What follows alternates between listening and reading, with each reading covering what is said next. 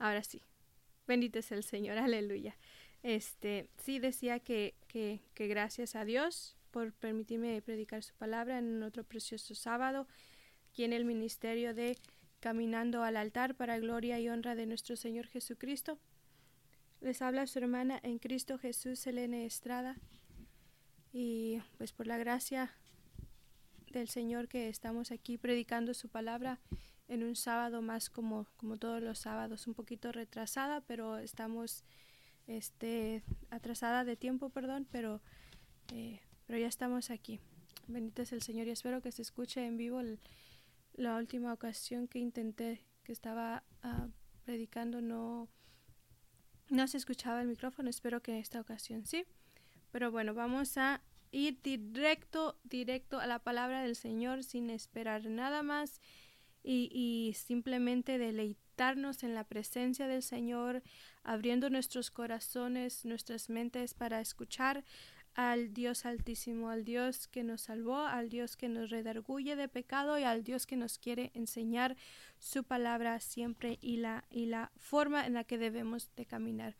Y vamos a estar predicando bajo el tema Dios conoce tu corazón. No sé si tal vez muchos ya puedan, ¿cómo se dice? Puedan deducir en qué versículo vamos a hablar hoy. Tal vez, no lo sé. Es un versículo muy conocido, especialmente por ciertas denominaciones que se escudan en este versículo. Pero bueno, y vamos a leer en Primera de Samuel capítulo 16 versículos 6 y 7. Primera de Samuel capítulo 16 versículos 6 y 7 para empezar esta preciosa tarde ya, sábado 1 de enero, no sé qué día es, 8 o 9, no lo sé, del 2021, ese sí lo sé. Gloria a Dios. Entonces vamos a predicar bajo el tema Dios conoce tu corazón. Dios conoce tu corazón de todo el mundo. Y en el libro de Primera de Samuel, capítulo 16, versículos 6 y 7. Gloria a Dios. Saludos a mis hermanos que me vayan a estar escuchando. Mi hermana, gracias hermana. Me sentía solita sin mi hermana Ángeles, pero ya la vi. Gloria a Dios por mi hermana. Bendito es el Señor. Ahora sí.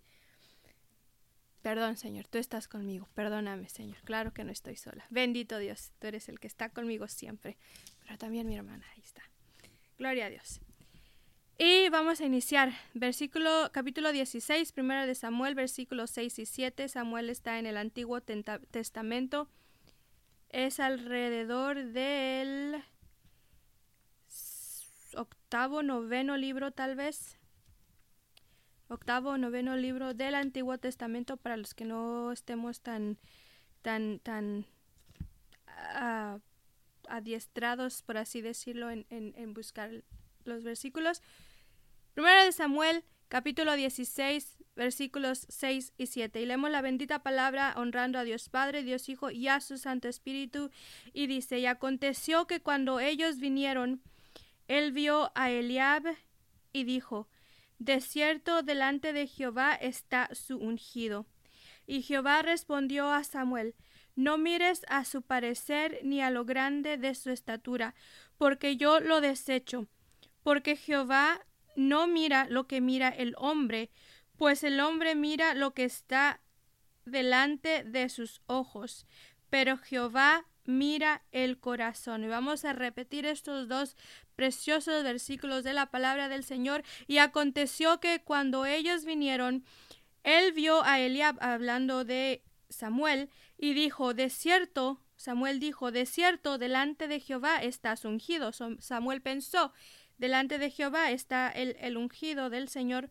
Y Jehová respondió a Samuel, no mires a su parecer ni a lo grande de su estatura, porque yo lo desecho, porque Jehová no mira lo que mira el hombre, pues el hombre mira lo que está delante de sus ojos, pero Jehová mira el corazón. Vamos a orar. Aunque ya oré hace unos minutos, vamos a volver a orar para que sea el Señor abriendo nuestra mente y nuestro corazón en esta preciosa tarde. Padre, bendito y alabado sea tu nombre, Señor. Estamos, Señor, reunidos, unánimes juntos, Señor, tal vez a la distancia, Padre, pero deseando, Dios mío, recibir tu palabra, Señor.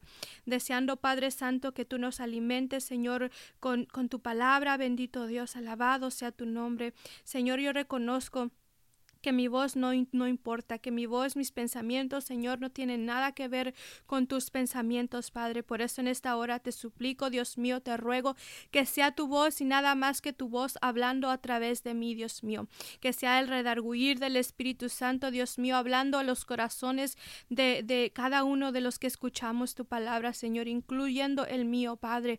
Dios mío, te ruego que hables a nuestros corazones, que inscribas, Señor, esta preciosa palabra en nuestra mente y en nuestro corazón, bendito Dios, para tener un corazón nuevo, Señor, un corazón conforme al tuyo, bendito Dios. Cada vez que leemos tu palabra, Señor, transforma nuestros corazones, Señor, para que se asemeje cada vez más al tuyo, Padre. Te lo ruego en el nombre de Cristo Jesús, bendito Dios, que así como yo puedo sentir, Dios mío, tu presencia, Señor, se sienta a través del tiempo y la distancia, bendito Dios, que cada persona que esté al alcance de mi voz, Señora, oh Dios mío, sea tocado por tu Santo Espíritu, Señor, porque no es el hombre el que hace la obra, Señor, sino eres tú, bendito Dios, eres tú el que inicia la obra, Señor, y el que la termina, Padre. Tú das el crecimiento, Señor. Eres tú el que das el crecimiento. Uno siembra, bendito Dios, otro cosecha, pero el crecimiento, Señor, lo das tú, bendito Dios. Por eso te ruego en esta hora que tomes posesión, Dios mío, de esta palabra, Señor, de este precioso mensaje, Dios mío, y hables a cada uno de nuestros corazones, Señor. Y también reprendo todo espíritu inmundo, ato todo pensamiento negativo, todo espíritu, toda crítica, todo espíritu de distracción hacia mis hermanos y a mí misma.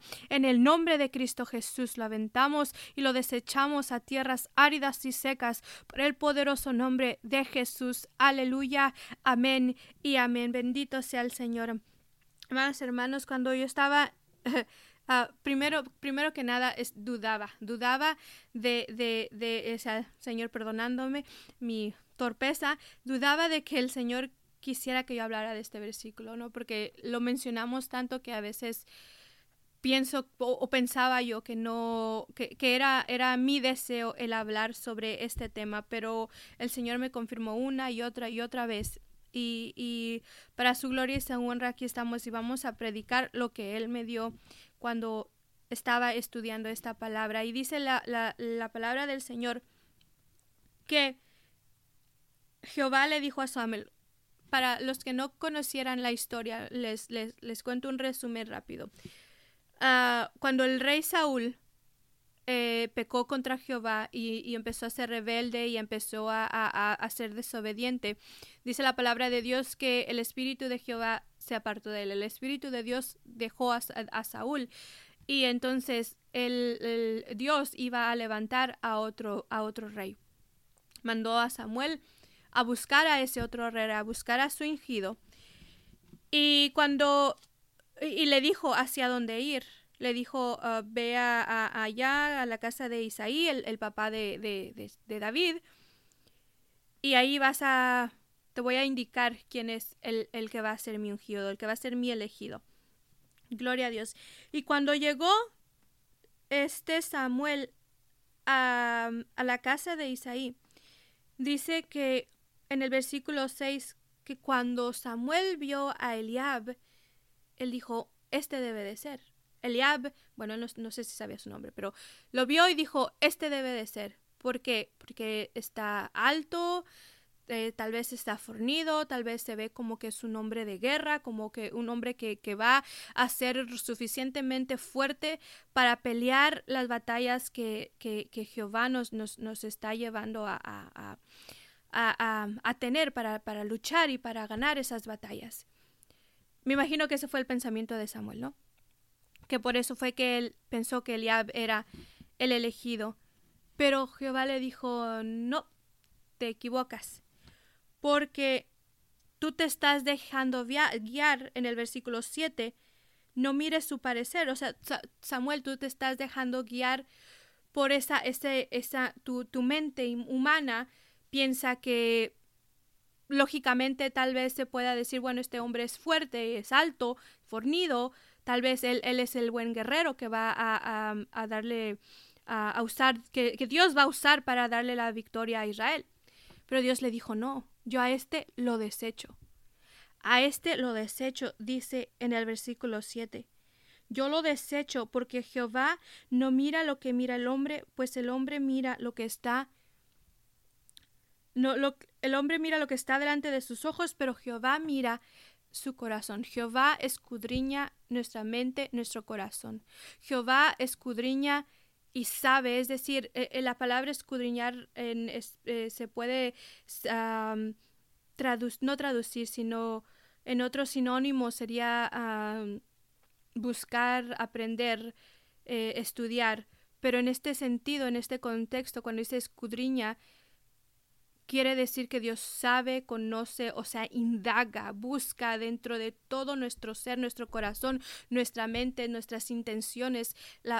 El Jehová sabe, el Espíritu Santo sabe cada pensamiento, cada intención de nuestro corazón. Sabe cuál es lo que nos lleva a cometer ciertas obras, que en la semana pasada hablábamos sobre el llamamiento que pocos quieren recibir, que es la santidad interna y externa, sobre todo la santidad externa. Muchos se oponen a esto. Pero ¿por qué es que se oponen a esto? ¿Por qué es que muchos no pueden aceptar que la santidad externa es algo que a Dios le agrada? Porque toman este mismo versículo y dicen, no, es que Jehová mira el corazón. Tal vez en sus mentes eso se haya traducido a Jehová solo mira el corazón. Y Jehová no solo mira el corazón. Jehová mira el corazón. Jehová escudriña. El Espíritu Santo conoce la intención de cada de nuestros corazones. Pero ¿por qué no eligió a Eliab? ¿Qué tenía el corazón de Eliab que Samuel no podía ver, pero Dios sí? ¿Qué era lo que había en el corazón de Eliab? Y para conocer esto, la palabra nos dice en el capítulo 17, versículo 28, bendito es el Señor, gloria a Dios, te alabamos, Cristo, bendito tú eres. 28, de allí mismo en Primera de Samuel, más adelantito en el capítulo 17, espero que esté con su Biblia y lo esté leyendo conmigo. En el capítulo 17, versículo 28 dice, y oyéndole hablar Eliab a su hermano mayor, con aquellos hombres, se encendió en ira contra David y dijo, ¿para qué has descendido acá? ¿Y a quién has dejado aquellas pocas ovejas en el desierto? Yo conozco tu soberbia y la malicia de tu corazón, que para ver la batalla has venido. Lo repito, Eliab le dijo a David, y dice la palabra del Señor, y oyéndole hablar Eliab, su hermano mayor, Eliab es el hermano mayor de David, con aquellos hombres se encendió en ira contra David. Y le dijo, ¿para qué has descendido acá? ¿Y a quiénes has dejado aquellas pocas ovejas en el desierto? Yo conozco tu soberbia y la malicia de tu corazón, que para ver la batalla has venido. O sea, si indagamos más en este versículo, si lo analizamos casi que palabra por palabra, David había... El padre de David lo envió a llevarles alimentos a sus hijos. Me parece que, si no mal recuerdo, eran 3 hermanos de David que habían ido a la guerra a pelear con Samuel. Y que todavía seguía, perdón, no Samuel, con Saúl, que todavía era seguía siendo el rey. Y entonces Isaí mandó a sus 3 hijos. Mandó a David a llevar unos alimentos para sus hijos para ver cómo estaban también. Y entonces este es la historia que muchos conocemos, incluso los niños, de David y Goliat, ¿no? Cuando David pelea contra Goliat. Y en este preciso pasaje están hablando de eso. David estaba preguntando que qué le darían al que ganara, al que venciera a Goliat. Y Eliab se enojó. Eliab se enojó porque estaba ahí preguntando. Dice la palabra del Señor que se llenó de ira. Y mire lo que le llevó a decir la ira. Lo llevó a calumniar a su hermano, lo llevó a decirle: yo conozco la soberbia de tu corazón. O sea, el corazón de Eliab era un corazón altivo, era un corazón soberbio, era un corazón celoso, calumniador, porque él se atrevió a decir: yo conozco tu corazón. Yo no sé usted, hermano mío, pero yo no me atrevo a decirle a alguien: yo conozco tu corazón, porque bien nos dice la palabra que el hombre se deja guiar por lo que mira. Siempre hacemos un juicio, por así llamarlo, una crítica de acuerdo a lo que vemos en la persona, sin saber realmente cómo la persona es, y nunca nosotros vamos a poder ver exactamente lo que hay en el corazón de alguien. Sin embargo, nos ponemos a hablar, nos ponemos a murmurar de las personas. Sin embargo, vemos a un hermano, por ejemplo, un predicador del Señor, que tal vez tenga poca letra, que tal vez no haya ido mucho a la escuela y con trabajo sí sabe leer. Hay corazones tan soberbios en el pueblo de Dios. Bendito es el Señor. Hay corazones tan soberbios y superficiales que en su mente cavilan contra el siervo del Señor. Bendito es el Señor. Amado hermano, si tú hoy que me escuchas haces esto, yo te pido que por favor te humilles delante de Dios y le pidas perdón. Te reconcilies con el Rey de Reyes, porque no estás cavilando en contra del siervo del Señor, sino en contra de el Espíritu Santo mismo, que es el que habla a través de los siervos del Señor. Porque bien dice la palabra que nosotros nos dejamos guiar por lo que vemos. Vemos a una persona que tiene poca letra, vamos y lo criticamos y cavilamos en nuestras mentes. O tal vez no tengan los mejores trajes como los grandes predicadores internacionales y todo eso, pero tienen la unción del Señor, pero han sido elegidos por el Señor. ¿Por qué? Porque tienen ese corazón apacible, ese corazón humilde, ese corazón sencillo, ese corazón simple, el cual Dios puede moldear, el cual Dios puede mover, el cual Dios puede glorificar su nombre en él, no como unas personas que van y estudian y se meten en el estudio. Y no digo que el estudio sea mal, que esté mal que uno se pues lea, no, pero cuando ya está erróneo, por así decirlo, es cuando ya uno no deja guiarse por el Espíritu Santo. Eso sí es lo que está mal. ¿Qué fue lo que le pasó a Saúl? Que él empezó a desesperarse, él empezó a querer hacer las cosas a su manera, él empezó a querer manejarse él mismo en lugar de dejar que Dios lo manejara. El corazón de Samuel, se me confunden esos nombres. El corazón de Samuel también era un corazón airado, también era un corazón soberbio, también era un corazón desobediente. Eso está en el capítulo 18:8, donde nos habla la palabra de Dios. Dice: y Saúl se enojó Saúl en gran manera, y le desagradó ese hecho, y dijo a David,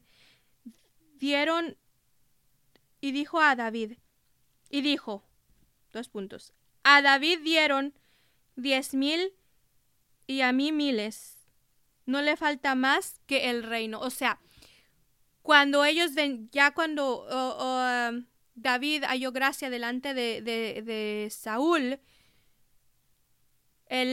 Saúl ya no dejó que David regresara a su casa con Isaí a seguir pastoreando, sino que se lo dejó para que peleara con él en el ejército. Y como el Señor estaba con David, más adelantito vamos a ver el corazón de David. Como el Señor estaba con David, él tenía gracia delante de los hombres, él ganaba batallas, y dice la palabra de Dios que cuando regresaron de una batalla, salieron las doncellas con sus panderos a danzar y a cantar, y pues, o sea, en el regocijo salieron y dijeron, Saúl mató a 1000 y David a sus 10,000. Entonces este dicho le desagradó a Saúl y le creó en su corazón un celo que antes, dice la palabra de Dios, que cuando conoció a David, amó a David. Sin embargo, cuando su corazón se llenó de celo, fue que ya le desagradó, fue que entonces dijo no. A raíz de este celo empezó a crecer esa amargura en su corazón y empezó a cavilar, empezó a querer deshacerse de David, porque él conocía que Jehová estaba con él. Entonces, cuando la gente dice, el Señor solo mira tu corazón, no tienes que hacer nada más que limpiar lo que está dentro de ti.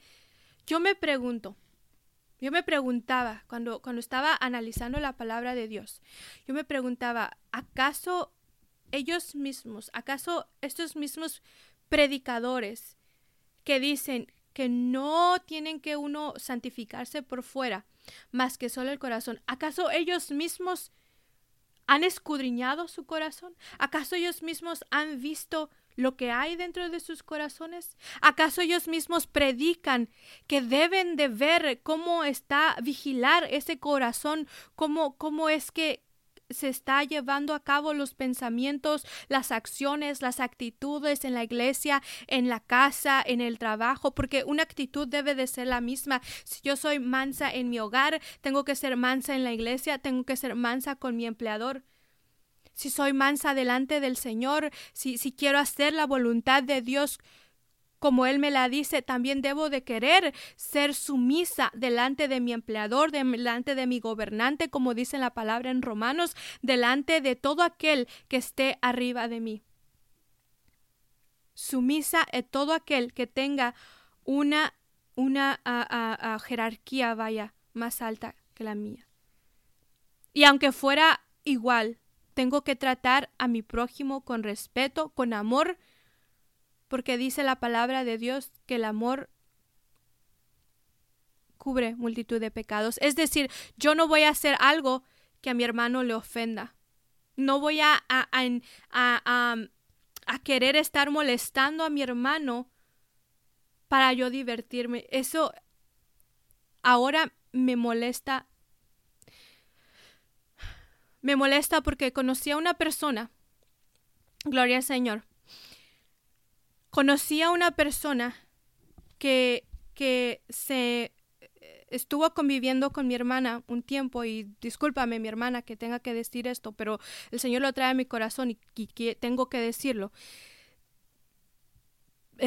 Convivió con mi hermana en una situación, iban a un lugar, no importa dónde iban. Lo que quiero llegar es que iban a un lugar y esta persona estaba ahí. Mi hermana siempre ha sido muy, muy prudente en su manejar antes de venir a los caminos del Señor, y yo creo que ahora pues sigue siendo igual, ¿no? Porque antes muy prudente en su forma de manejar. Entonces esta persona le estaba molestando porque iba manejando lento, si no mal recuerdo la historia. Y llegó un momento en el que ya a mi hermana, a mi pastora, ya le estaba molestando, ya estaba como, pues ya no era agradable, o sea, que le estuviera una vez, una broma, dos, ok, se pasa, pero cuando alguien está allí, dándole, hasta ver que te enojas, hasta ver que tu cara cambia, hasta, yo me acuerdo cuando yo hacía eso de niña, o incluso ya de adulto, cuando yo quería molestar a alguien,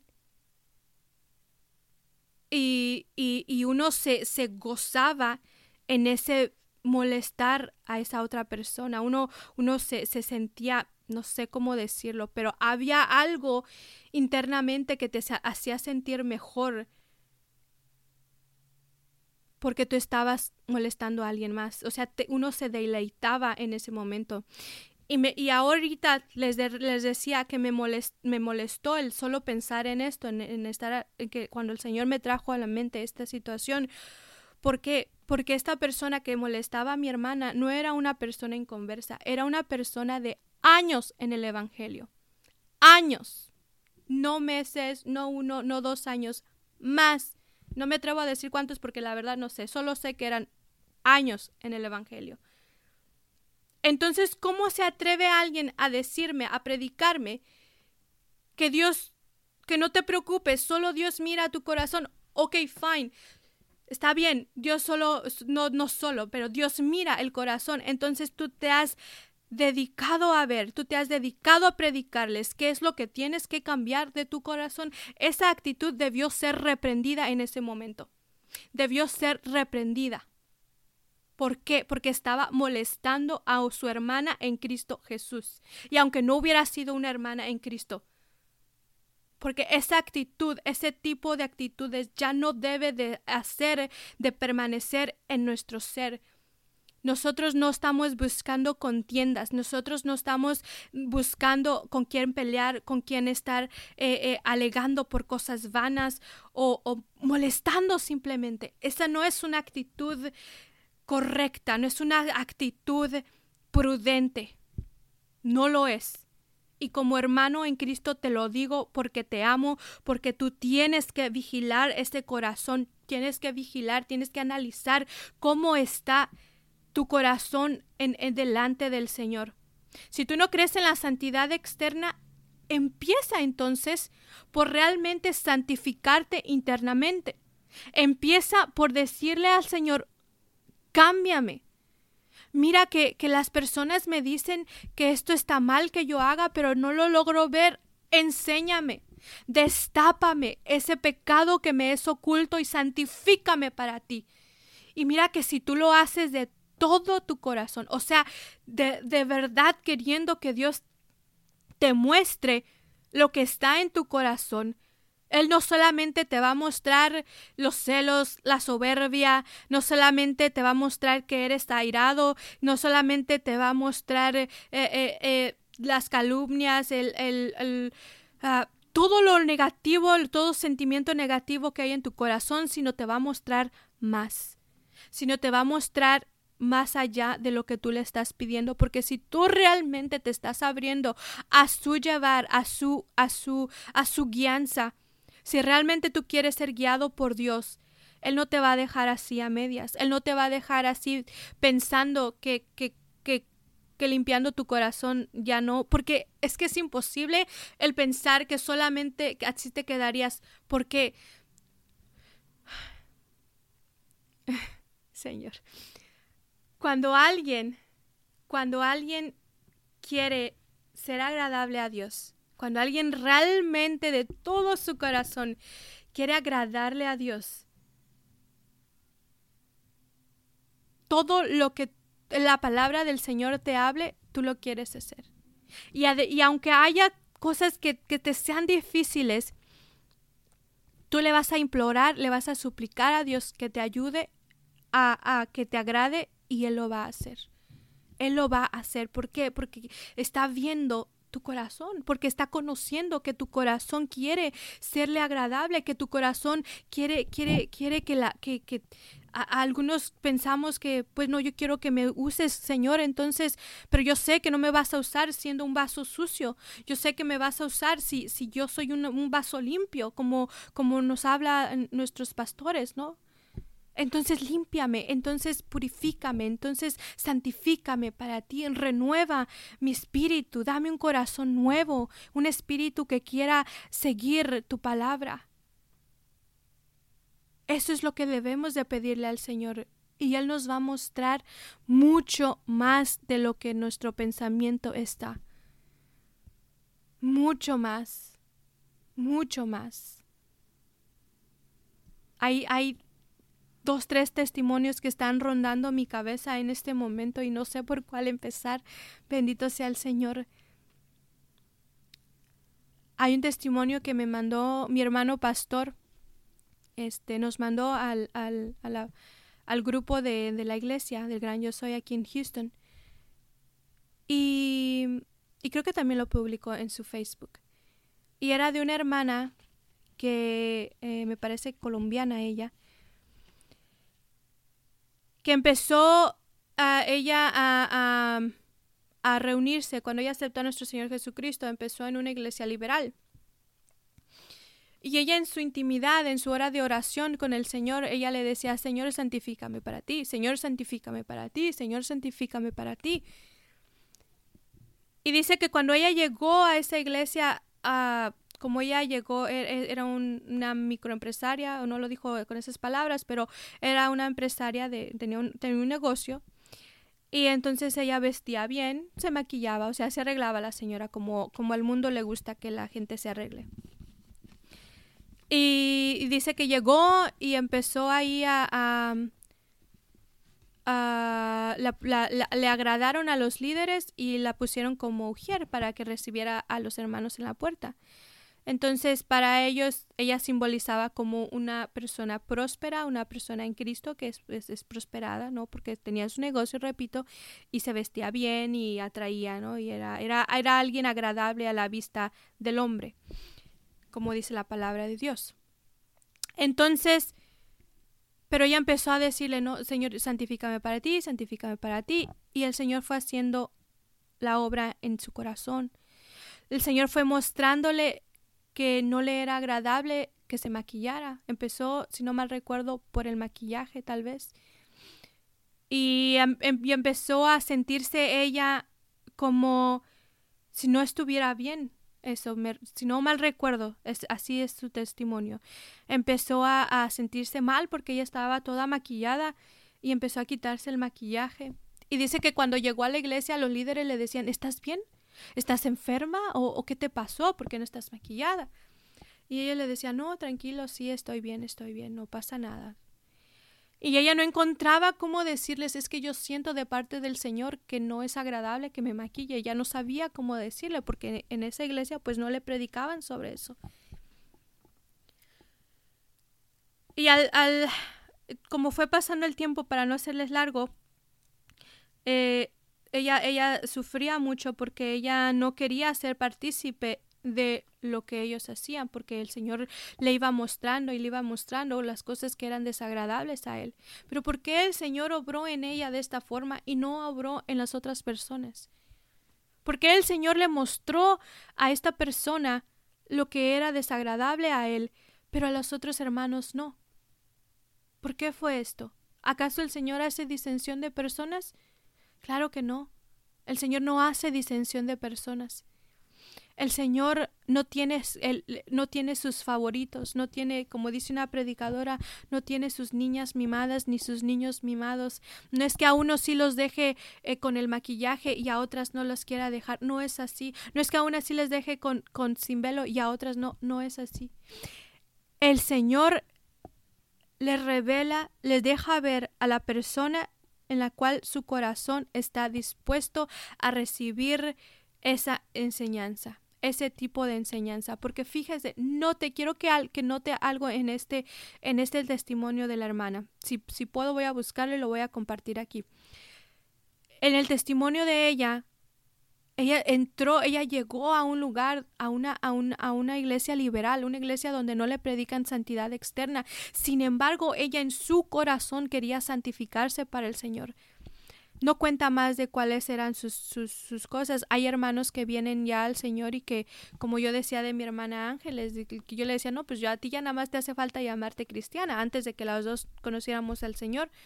Porque a ella no le gustaba mentir, no le gusta, sigue no gustándole mentir, no le gusta hacer esto y otro, o sea, cositas, pecados morales que ella no le gustaba hacer. Entonces yo le decía: a ti ya nada más te falta llamarte cristiana.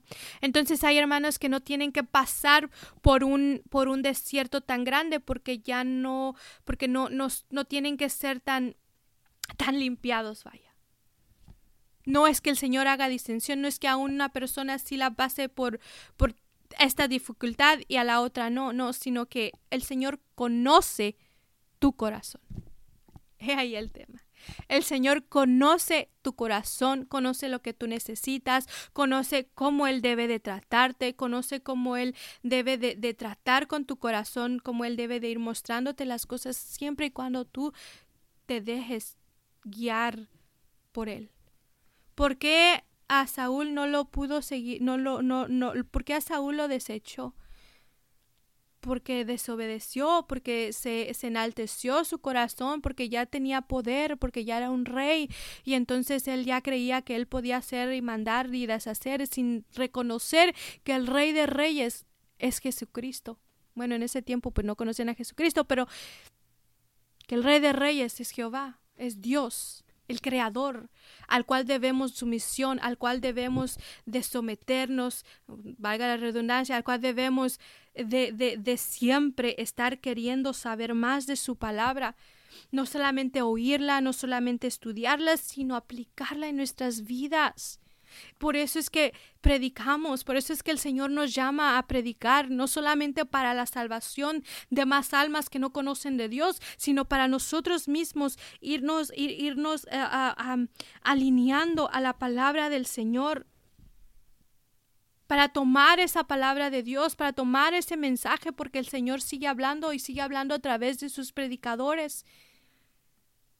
Pero al hablar el Señor a través de sus predicadores, entonces nosotros, ¿qué debemos hacer? Debemos de ofrendar como muchos hacen para la salvación. No. El tipo de obras de las cuales hablamos, de que no son, la salvación no es por obras, es esas cosas. Cuando hay predicadores que te dicen, siembra aquí y serás salvo, o vendrá tu salvación, o vendrá tu milagro, o vendrá no sé qué tantas cosas les prometen. Ese tipo de obras no. O cuando algunos van en una peregrinación y van flagelándose, ese tipo de obras no. La obra que va acompañada de fe es una obra que es agradable al Señor. Por ejemplo, cuando el Señor, y yo ya he dado testimonio de esto, cuando el Señor puso en mi corazón el deseo, no el anhelo, pero el sentir, cubrir mi cabeza, con esto no era que yo al hacer esto, al cubrir mi cabeza, yo estuviera ganando la salvación de mi alma. No es así. La salvación no viene por el cubrir mi cabeza, sino viene por la fe en Cristo Jesús, por la fe en lo que Él hizo por mí en la cruz, por la fe de que yo sé que a pesar de que yo no lo vi y yo no toqué como Tomás su costilla o su costado para ver la llaga, yo sé que Él murió por mí y que ahora resucitó y ahora está en el cielo a la diestra del Padre, testificando de mí, diciéndole, Padre, espérate, Padre, ayúdala, Padre, haz esto por ella, Padre, ayúdala a ver, dale el conocimiento. Él está allí intercediendo por mí, como dice su palabra. Él es mi sumo sacerdote. Esa es la forma en la que yo he obtenido la salvación. Pero debo de cuidar esa salvación como siendo sumisa, siendo obediente a Él, a su palabra. Y cuando el Señor puso en mi corazón el cubrir mi cabeza al orar, al asistir a la iglesia, al hacer cualquier cosa para Él, yo no sabía por qué, yo no entendía y leía la palabra, porque hay palabras sobre el cubrirse la cabeza y no entendía, y hasta la fecha no había entendido hasta que tuve una conversación con mi pastora sobre ello y el Señor iluminó mi mente. No entendía el por qué. Y no me aferré a eso, no me aferré a, no Señor, hasta que tú no me digas por qué, no me lo voy a poner, no. Para la gloria del Señor, en el día en el que Él puso en mi corazón hacerlo, obedecí y lo hice. Esa es una obra de fe. ¿Por qué? Porque yo no sabía, porque no conocía la razón, el motivo, la circunstancia. Yo solo supe que el Espíritu Santo me estaba guiando a hacerlo. Yo solo supe que esto era agradable a Él.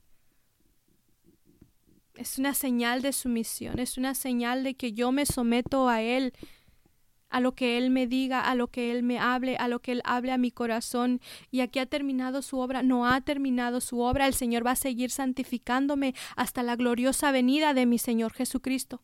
Bendito sea su nombre. Hasta ese día el Señor va a transformar nuestro cuerpo, como veíamos ayer en la palabra de Dios, en el precioso mensaje que el Señor trajo. Él va a transformar este cuerpo corruptible a uno incorruptible, a uno santificado, a uno que ya no conoce, que ya no va a conocer los deseos de la carne, sino va a ser glorificado semejante a los de los ángeles, dice la palabra del Señor. Ya no vamos a conocer cansancio, ya no vamos a conocer de estos deseos carnales, ya no va a estar esta ira, esta soberbia, esa calumnia, porque para empezar, si queremos llegar a ser arrebatados, este tipo de cosas tienen que ser arraigados de nuestro corazón, arrancados, tienen que ser destruidos de nuestro corazón.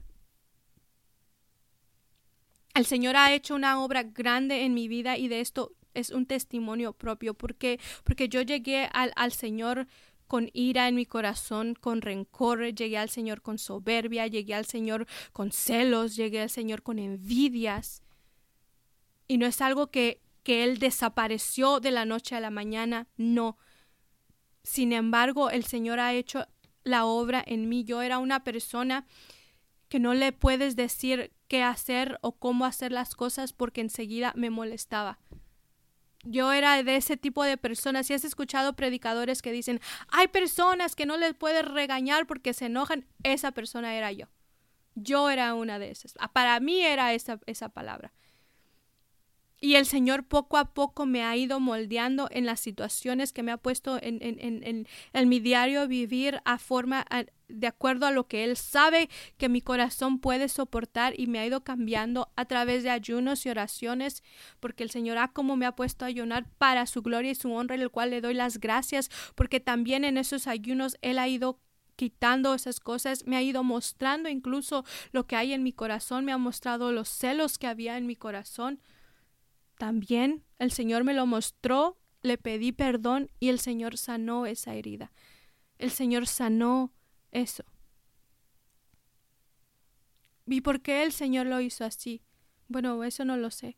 Él solo sabe, Él conoce mi corazón mejor que yo misma. A veces nos es difícil ver lo que hay. Entonces, el día de hoy yo te pido, mi hermano, hermana, esto es principal y primordialmente para mis hermanos en Cristo Jesús,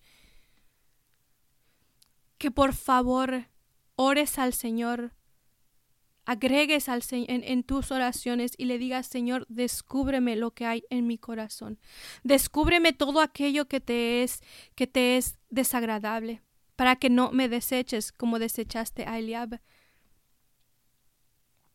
para que tú no estés lejos de mí, porque dice en el Salmo 138, Jehová es excelso y Jehová es grande y maravilloso, pero aún con toda esta grandeza de Dios, Él atiende, Él está para el humilde, pero para el soberbio, al soberbio lo mira de lejos. Lo dije y lo expliqué. O sea, en su grandeza, Dios está ahí para aquel que es humilde, para aquel que se humilla delante de Dios, pero para aquel que es soberbio de corazón, Jehová lo desecha. Como desechó a Eliab, como desechó a Saúl, como desechó a tantas personas que se han llenado de envidia y de corazón. ¿Y de dónde viene todo esto? Pues yo creo que todos sabemos de dónde viene todo esto. Y quiero leerles ya por último para continuar. Bueno, por último sobre un corazón dañado. Que vamos a continuar en un corazón que es agradable a Dios.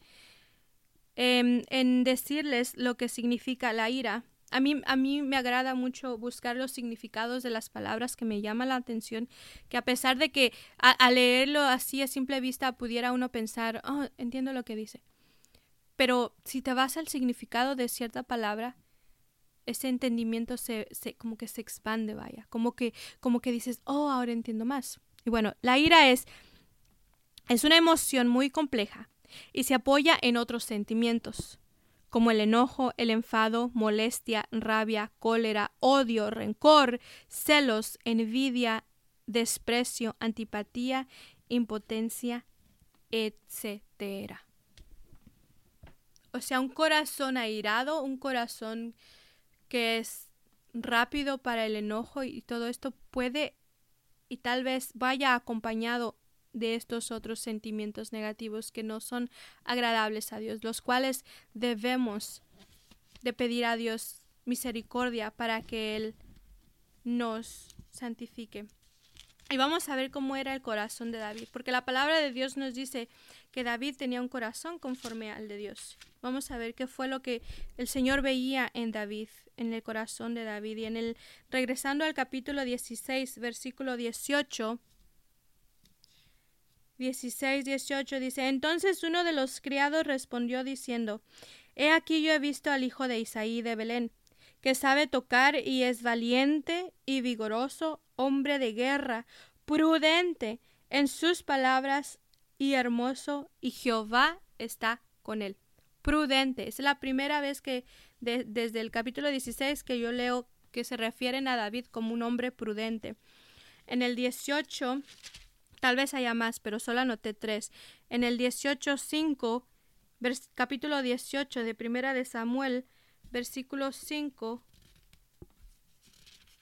18:5, dice: Y salía David a donde quiera que Saúl le enviaba, y se portaba prudentemente, y lo puso Saúl sobre gente de guerra, y era acepto a los ojos de todo el pueblo y a los ojos de los siervos de Saúl. En el capítulo 18, allí mismo, del versículo 14, dice: Y David, se conducía prudentemente en todos sus asuntos, y Jehová estaba con él. David era un hombre prudente. ¿Y qué es prudencia? Dice: consiste en actuar o hablar con cuidado, de forma justa y de adecuada, con cautela, con moderación, con precaución y reflexión, con sensatez, para evitar posibles daños, dificultades, males e inconvenientes. La prudencia requiere de un buen sentido, un buen juicio o templanza, cordura, sabiduría, discernimiento, aplomo y ser precavido. Entonces yo les pregunto a los predicadores que dicen que Jehová solo mira el corazón, o que Jehová mira el corazón, por lo tanto, lo de afuera no es importante porque no es por obras, eso es lo que dicen. Yo les pregunto, ¿alguna vez ellos han predicado sobre esto? Y si lo han predicado, entonces ¿por qué no han cambiado? Entonces ¿por qué las personas siguen estancadas allí? No crecen. Una persona que no tiene esta virtud en su corazón, que no está conforme a la palabra de Dios, porque para que uno pueda tener esa sabiduría, esa templanza y ese buen juicio, tiene que ser una persona llena del Espíritu Santo. Y si una persona es llena del Espíritu Santo, si una persona es sabia en la palabra de Dios, es para mí, a mi ver, en mi pensamiento, es imposible que Dios no le revele que también debe de santificarse por fuera. Es ilógico en mi mente, porque si tú te estás guiando por la palabra de Dios, si el Señor te está llenando de sabiduría, si tú estás teniendo ese juicio, esa buena templanza, ese buen discernimiento de la palabra de Dios, Dios te va a mostrar lo que tú debes hacer. No solamente te va a cambiar internamente, te va a quitar de esos sentimientos y te va a sanar y va a hacer y va a empezar a usarte, sino que también te va a mostrar las cosas que deben de cambiar por fuera, porque es que es inevitable el cambio por fuera, es inevitable. El otro testimonio que les decía que venía a mi mente antes de yo entregar mi corazón al Señor, estuve trabajando en un restaurante por cierto tiempo, 1 año me parece, bueno, no importa. El asunto es de que yo en ese trabajo había ahora les puedo llamar hermanas. En ese tiempo no eran hermanas en Cristo porque yo no era convertida, pero en ese tiempo había dos personas, dos cristianas. Una de ellas era de sana doctrina, me imagino, por su forma de vestir, y la otra era de una iglesia más liberal, por su forma de vestir. Una llevaba sus faldas largas, su cabello lo tenía largo y siempre iba muy presentable ella, y la otra también iba arreglada como el mundo le gusta, con un pantalón, su maquillaje, muy bonita las dos, en su forma independiente. Y yo recuerdo que hablando con la que iba a la iglesia liberal, yo le decía, pero ¿por qué la hermana o por qué fulanita de tal, por qué ella viste así y tú no? Y su contestación, que en ese momento pues yo ni lo entendí, ni lo analicé, ni solo me quedé, oh, ok. Me dijo, lo que pasa es que cuando tú amas a alguien tanto, tú cambias por esa persona. Y eso es lo que le pasa a nuestra compañera. Ella ha conocido a Cristo de tal forma que ha querido cambiar su forma de vestir. Y no lo analicé de forma de decirle, bueno, entonces tú no conoces a Cristo, por tanto tú no lo amas y no se ha cambiado. No lo analicé hasta allá, solo me quedé, oh, ok. Y me dice, y también porque en su iglesia pues le predican eso, y a mí, a la iglesia en la que yo voy son más liberales, me parece que dijo, no quiero mentir, que fue hace ya varios años. Y eso me agradó, y en eso fue en lo que yo me enfoqué, en que en su iglesia no le predicaban el que tenía que cambiar la forma de vestir. Entonces yo le dije, pues invítame a tu iglesia, porque ahí como que el Señor ya estaba trabajando en mí y yo ya tenía necesidad de buscar de Dios. Y fui a su iglesia, a donde ella se congregaba, muy bonita, grande, no estoy segura la denominación, quiero decir que era bautista, repito, sí, es bautista, porque aún hoy me sigue llegando correos de ellos. Es una iglesia grande aquí en Houston, no tan grande como la más grande que está aquí en Houston, pero es una iglesia grande, vaya. Y fui y me agradó como expuso el predicador la palabra de Dios. Sin embargo, no me quedé, no me entregué al Señor en ese día, no hubo un cambio en mí, no hubo un deseo más allá de cambiar, pero el testimonio era el punto al que quería llegar era el cómo tenía a dos hermanas, y la misma persona, la cual iba a una iglesia liberal, me dio testimonio de la otra, y me dijo, es que ella ama tanto a Dios que ha decidido cambiar su aspecto por él. Y cuando hoy lo pienso y lo analizo, me da tristeza por ella, porque ella misma no pudo ver y entender eso mismo que ella me dijo, eso mismo que salió de su propia boca. Ella misma no lo analizó. Yo estaba perdida en el mundo y que iba a entender, que igual no me justifica, ¿no? Porque la palabra se dio. Gracias a Dios que ha tenido misericordia conmigo y me ha limpiado y me ha cambiado y me sigue renovando conforme a sus grandes y vastas misericordias.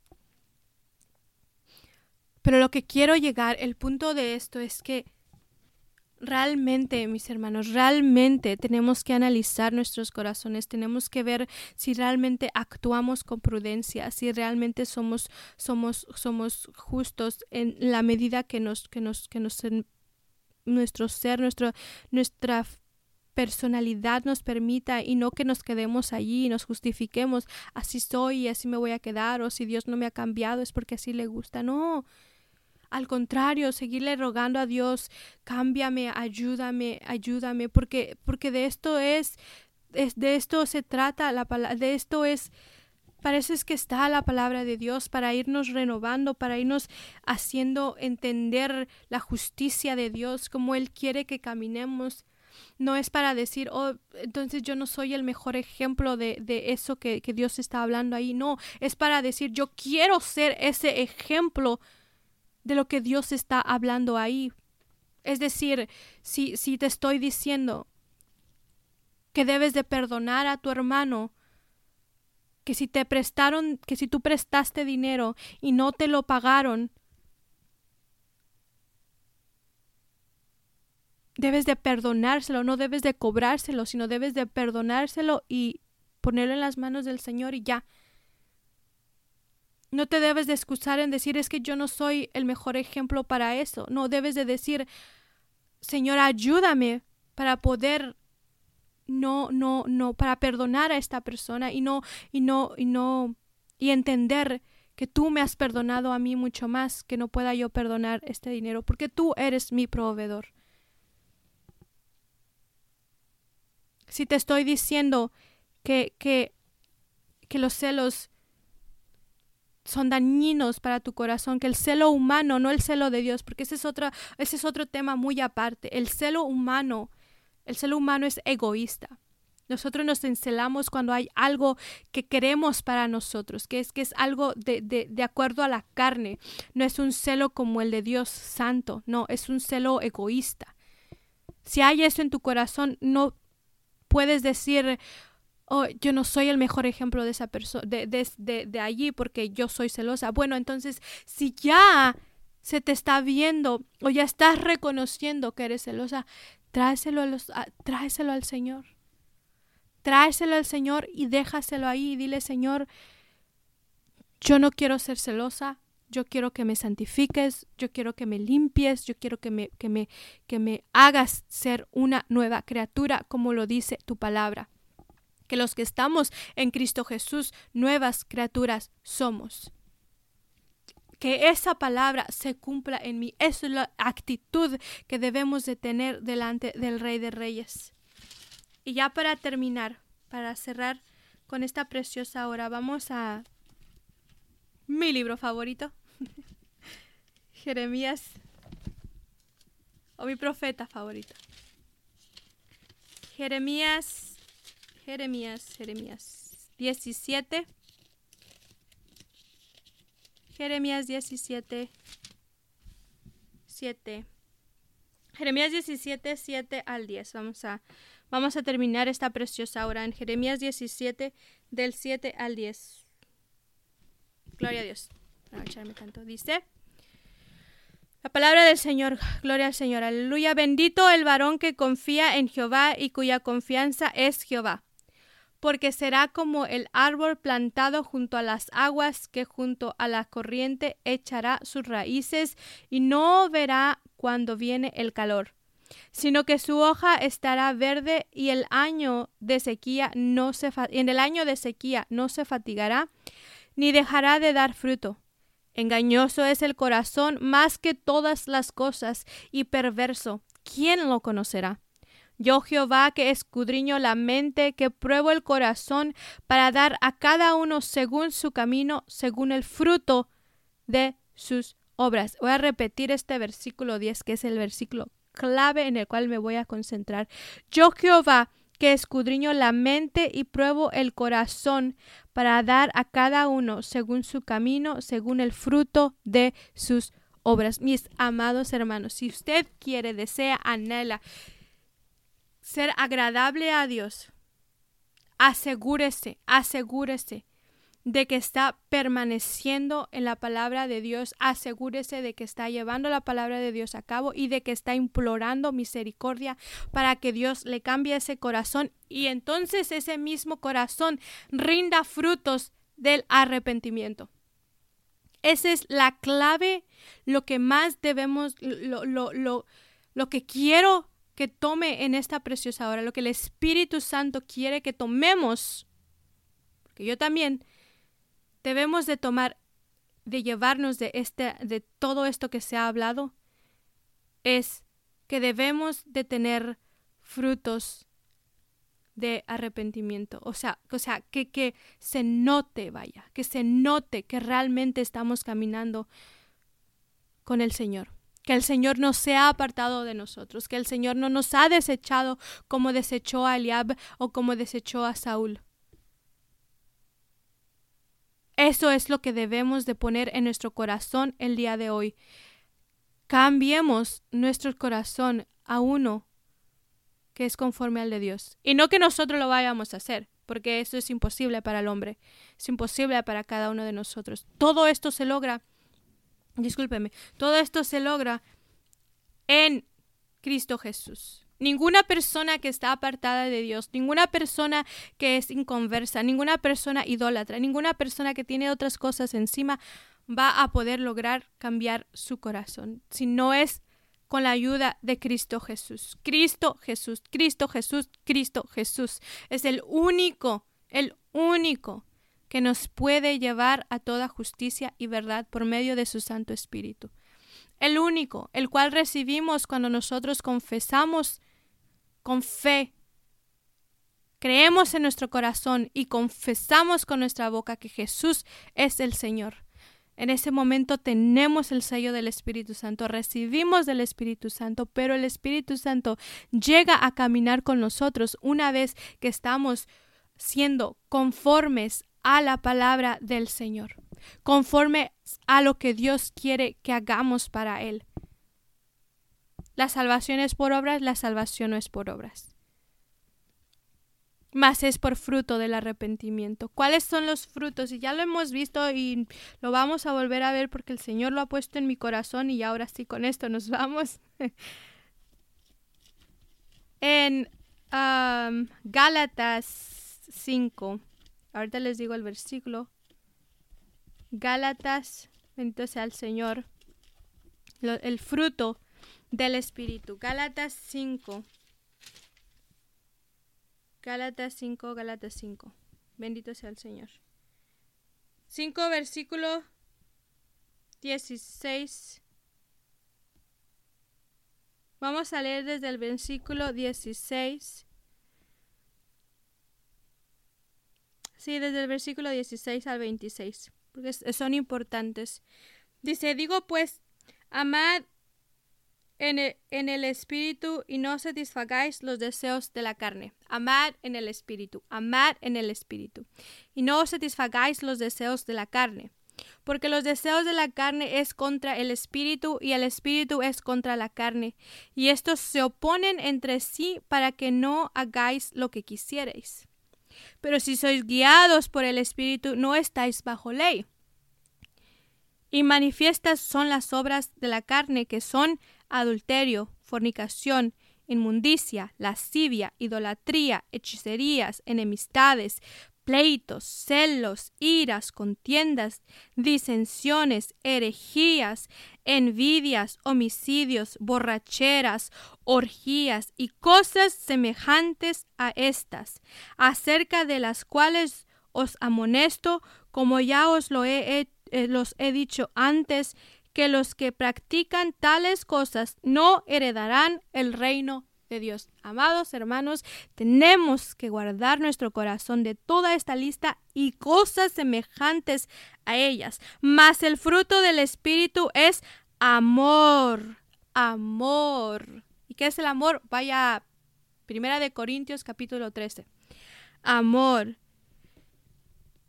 gozo, paz, paciencia, mis hermanos, paciencia, benignidad, bondad, fe, mansedumbre, templanza, que ya lo vimos en el significado de la prudencia. Contra tales cosas no hay ley, pero los que son de Cristo han crucificado la carne con sus pasiones y deseos. Es decir, si tú realmente estás en Cristo Jesús, si tú realmente amas a Cristo Jesús, vas a tener esos cambios en tu vida porque tú deseas, porque tu corazón está abierto al Espíritu, tu corazón realmente desea cambiar. Entonces Dios, que escudriña tu corazón, Dios que conoce tu corazón, te va a ayudar para que tú seas más que vencedor en Cristo Jesús. Aleluya. Si vivimos por el Espíritu, andemos también por el Espíritu.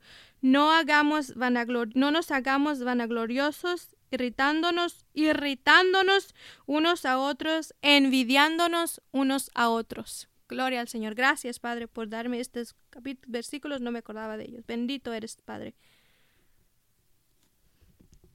Hermanos, yo creo que la palabra del Señor es clara cuando uno se dispone para el Señor. Hay veces que no entendemos ciertas cosas y está bien, no vamos no tenemos que esperar a poder escudriñar la palabra de Dios y conocerla toda de un momento, porque nuestra mente es muy pequeña.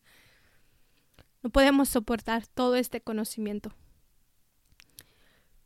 Pero cuando un corazón se dispone a ser amonestado, tal vez en un principio, como dice la palabra, pues sí es tristeza, pero después viene ese fruto de arrepentimiento y después viene ese gozo en el Señor, en saber que estamos caminando con Dios, que estamos luchando, no pretendiendo alcanzar, no que ya lo hemos alcanzado, sino que estamos luchando en esta batalla, que no es contra las personas, para nada. La predicación no es para ofender a las personas o para que se enojen con uno. La predicación es para que seamos instruidos en la palabra de Dios, seamos instruidos a lo que Dios quiere que hagamos en esta tierra de la cual no pertenecemos, pero para poder alcanzar esa promesa, esa tierra prometida que no es Israel para nosotros, espiritualmente hablando, es una vida gloriosa con Cristo Jesús allá en el cielo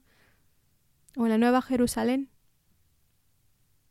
Esa es nuestra tierra prometida. Para poder alcanzar esto, primero tenemos que asegurarnos de que estamos siendo esforzados y valientes, como le dijo el Señor a Josué, para poder alcanzar la misericordia de Dios, que ya es nuestra, pero poder dejarnos guiar con su palabra y ser renovados. Renovados, esa es la palabra, renovados. Renovemos nuestro espíritu, hermanos, renovemos nuestro corazón, nuestro pensamiento. Dejemos de andar en este tipo de cosas que nos van a impedir alcanzar esa bendición, la gran bendición, el reposo en el Señor, que es descansar de nuestras obras en aquel glorioso día cuando nuestro Señor Jesucristo venga por su iglesia, que ya es pronto, que ya está más cerca. Cada día que pasa, cada hora que pasa, cada segundo que pasa es un tiempo que nos acerca más a la llegada de nuestro Señor Jesucristo. Entonces, hermanos, tengamos ese temor reverente y luchemos por alcanzar. Luchemos no por alcanzar, luchemos por no perder la salvación que ya nos ha sido dada. Luchemos por no perder la salvación que Cristo Jesús nos dio en aquel día, en el monte del Calvario. Dios los bendiga, Dios los guarde. Antes de irnos, me gustaría hacer una oración por todos nosotros, me incluyo, porque yo también debo de, obviamente, no pretendo de ser la más sabia y con la templanza y la más prudente, no, me falta mucho. Pero Dios continúa obrando en mi vida. Gracias, Señor, por obrar cada día, cada momento en mi vida. Gracias, Dios. Y vamos a orar. Bendito Dios, poderoso tú eres, Señor. Gracias te damos en esta preciosa tarde, Dios mío, por tu palabra, Señor. Gracias, Señor, porque nos has hablado a cada uno de nosotros, Señor, y yo misma tomo para mí lo que es mío, Dios mío. Gracias, Señor, y te pido, Dios mío, que nos perdones en esta hora, Señor. Mira, Dios mío, aquellas personas que han estado acompañándonos, porque tú estás aquí hablando, acompañándonos en esta hora, Señor.